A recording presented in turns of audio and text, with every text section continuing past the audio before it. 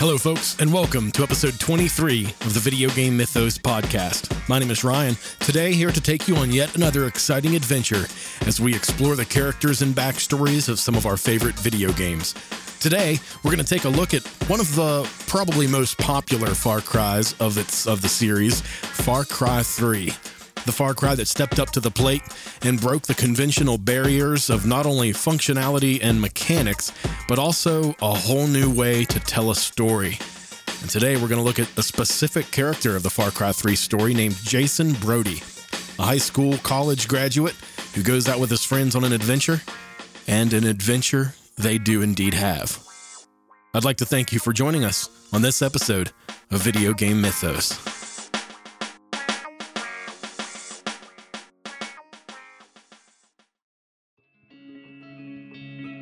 Jason Brody, born in 1987 in Los Angeles, California, is the middle of three siblings, Grant and Riley.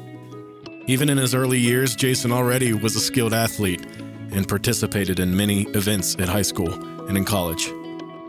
At some point in his life, he meets Lisa Snow and falls in love with her. After Riley earns his pilot license, Jason and his friends begin to celebrate in Thailand. Lisa and Jason's relationship begins to waver a little bit because Lisa sees that Jason's mainly party-focused and has a lack of a bigger goal in life.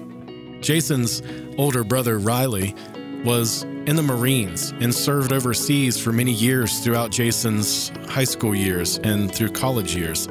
So Jason sees the hardships that Riley had went through and tries to compensate for that formula by just living it up the best way that he can. Unfortunately, that leaves him, usually, in the less serious of the situations. He takes things too lightheartedly and doesn't commit to things like a woman like Lisa would want. This night at the nightclub, Jason and Keith and Riley have a fight with a group of patrons, which causes them to flee. At the time, the friends meet Doug, the nightclub DJ, who convinces them to go to this island where they can do anything. Or so he says. What Jason and his friends don't know is that Doug is actually a spotter. Doug keeps an eye out in these nightclubs for tourists that might be a good candidate for this human trafficker / insane pirate named Voss Montenegro. So the good friend that Doug is books a skydiving adventure the next day for these group of friends. So Jason, Grant, Riley, and Lisa all go on this skydiving adventure over the island where they can do anything they want. As soon as Jason and his friends lands, their whole lives change, leading to the events of Far Cry 3. So that was the backstory, and now here's the baseline. The opening intro to Far Cry 3 reveals some truths and installs some motivation to your character that sets a really good foundation for how the game starts. And here it is. The opening scene is at night. You're stuck in a bamboo cage with your brother Grant, who is an ex-Marine. Grant has a plan for escape. He takes the initiative. He is very assertive and has a very commanding sense of getting the job done because of his former military experience. Grant, able to loosen the ties that bonded him, he's able to escape from this bamboo structure and also free you. As you are both just about to escape the camp, you are found out by Voss that you escaped, and Voss shoots Grant in the neck. Jason, now watching his older brother bleed out, is forced to flee and leave his brother's body behind. Jason barely escapes and actually almost drowns, but is found by somebody named Dennis. Dennis happens to be a local warrior of a tribe named the Rakyat. The Rakyat is pretty foreign to how we would consider life. They live off of the land. They're hunters and foragers, but they are also warriors because of the impact that the pirates and the human traffickers have on their native culture and their native lands. So actively, the Rakyat are constantly fighting these pirates, this band of pirates that have taken over their set of islands. Now Jason Brody has proved to his rescuer Dennis that he is capable of not only escaping from Voss and not only making sure that his life can continue. Dennis awards Jason with a tattoo of the Rakyat warrior. The tattoo of the Rock Yacht Warrior is a very symbolic tattoo that is now insignified on Jason's arm. The tattoo is divided up into multiple components, the first of which is made up of 3 animals: the pelican, the shark, and the spider. These 3 animals are significant not only in this game, but in our real world. The pelican has been observed as being selfless and is often photographed with Jesus Christ. The pelican in this game symbolizes selflessness in a way that allows it to care for things around it. It is holistic. It embodies truth. The pelican in real life actually exerts selflessness through the care for its young. Oftentimes in observation, we have seen pelicans who cannot find food for their young stab themselves with their own beak and allow the children, the small young pelicans, to feed off of themselves. This act of selflessness is what allows the pelican to be a bold symbol for the Rock Yacht Warriors.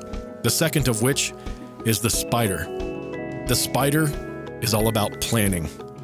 It is about careful construction of a web. It is about planning its attack, and it's about patience, about waiting for the right moment to strike, about waiting its entire life for a single meal or 2 to be delivered to it. And the last symbol is the shark. The shark is primal. It is the fear. It is the assertive strength that is required to prevail in situations where adversity can prevail. The shark, the spider, and the pelican holistically symbolize what the Rock Yacht Warrior is. Jason's acquiring of the Rock Yacht Warrior is also an implementation of the game's functionality to progressively allow you to get new perks and new skills. Every skill that you unlocks a portion of the tattoo, and the tattoo symbolizes what that skill allows you to accomplish. As Dennis bestows this tattoo onto Jason undergoes a mental transformation, not because of what it means to him, but because of the poisons, the toxins, the drugs that are laced in this tattoo. The tattoo they put on manually, and if you're not familiar with what that means, they don't use a buzzing needle that quickly vibrates to disturb the skin and allow ink to flow in. Instead, there are 2 very dull needles with a blunt end on the other side like a small hammer. And the blunt end is smacked with the hammer, which allows the needles to slowly and abrasively move the skin to allow the ink that the needles are dipped into to mark the skin permanently. This causes Jason to go into a little bit of a trip. And this trip isn't like the typical trip that you would think of. This trip is almost religious. It brings Jason into a whole new phase in his life where he is really embodied by the Rock Yacht Warrior. He begins to look out at the horizon and see the leaves swaying. He sees the animals, and he must use these things to his advantage to allow him to sneak through the woods, allow him to take the life of an elk, to use its nutrients to allow his body to continue.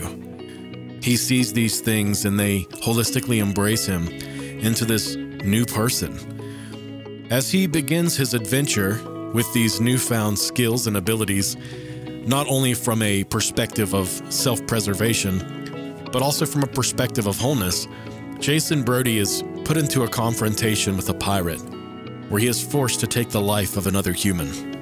Jason has a real big mental issue with this. He doesn't like to take the life of others. And he does manage to rescue a few of his friends. He meets a doctor, Dr. Earnhardt. Dr. Earnhardt offers his house as a safe place for his friends. So it's almost like the safe house in the game. It's a safe area where you can go. A lot of quests take place here. But as Jason visits the house and goes back to his friends after committing murder, he seems really distant, and his friends and family, it left them disturbed or concerned for Jason. Jason ventures back out into the Rock Yacht forests to try to help the Rock Yacht and to do damage to the pirates that are affecting their lands to free them. Jason's changed because he no longer fears killing. He actually craves it. His friends and family see this change in Brody and also notice the tattoo on his arm, which makes them even more concerned. After bidding adieu to his friends, Jason goes to the pirates' base where Voss is. Believing that Jason was dead after a confrontation between the two, Voss is celebrating Jason's death, although it transpires he was actually waiting for him. After Jason kills numerous pirates and reaches a warehouse, he and Voss fight. But Jason enters a delusional state, fighting multiple duplicates of Voss in his dream. He reaches a final Voss, and after a brief struggle, he impales him through the chest with a dragon's knife, and he collapses right beside him.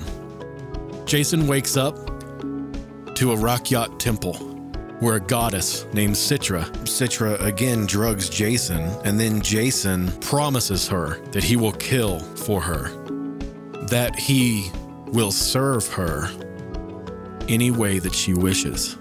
Jason is, of course, tripping balls right now, but the visuals are absolutely stunning. Both of Citra and of, the trippy Aurora fields that they're really good at. Far Cry is known for tripping balls in such a great way that it's almost far out, which should be the new title for this game.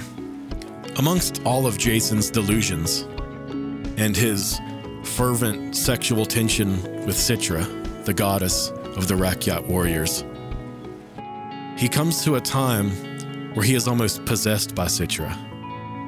There was a moment during this brief period of tension that Jason remembered somebody. Her name was Lisa. And about this time, Lisa comes in, enters the temple. Citra and Jason both see her. Jason's relationship with Lisa was tenuous. The strain is depicted as a result of Jason's immaturity and of his party-centric lifestyle.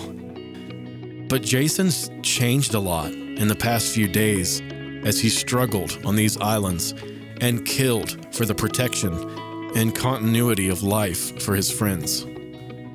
Lisa sees that in Jason and is not ready to let go.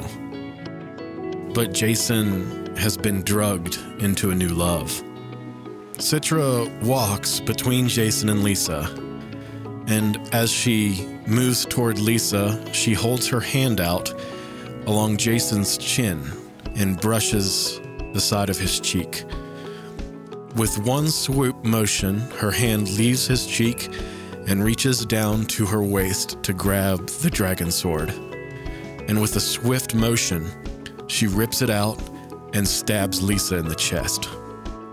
The wound wasn't immediately lethal, and Citra walks away, gives time for Lisa and Jason to say their goodbyes. Lisa looks up at Jason as she's lying on the ground in a small pool of her own blood, and she begins to cry. Lisa says to Jason that she was just waiting for Jason to grow up. And now that he has, she doesn't get to be with him.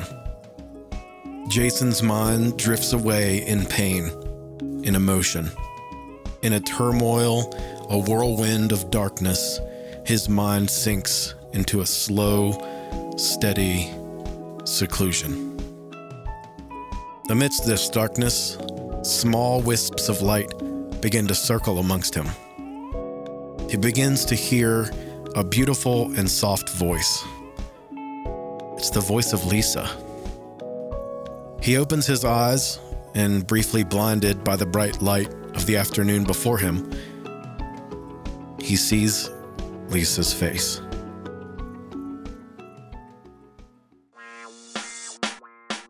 The moral of this story, kids, is to not do drugs.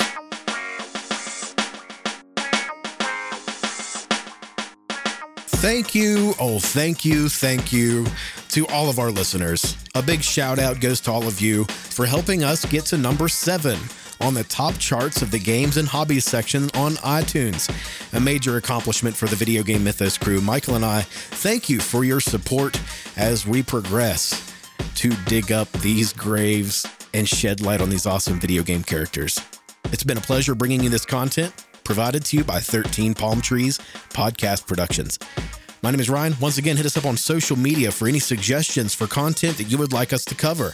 I'm fervent for ideas, and I'm ready to explore some creative freedoms. So I'm going to give you the loved, the classic, the craved love and appreciation for you listening to Video Game Mythos.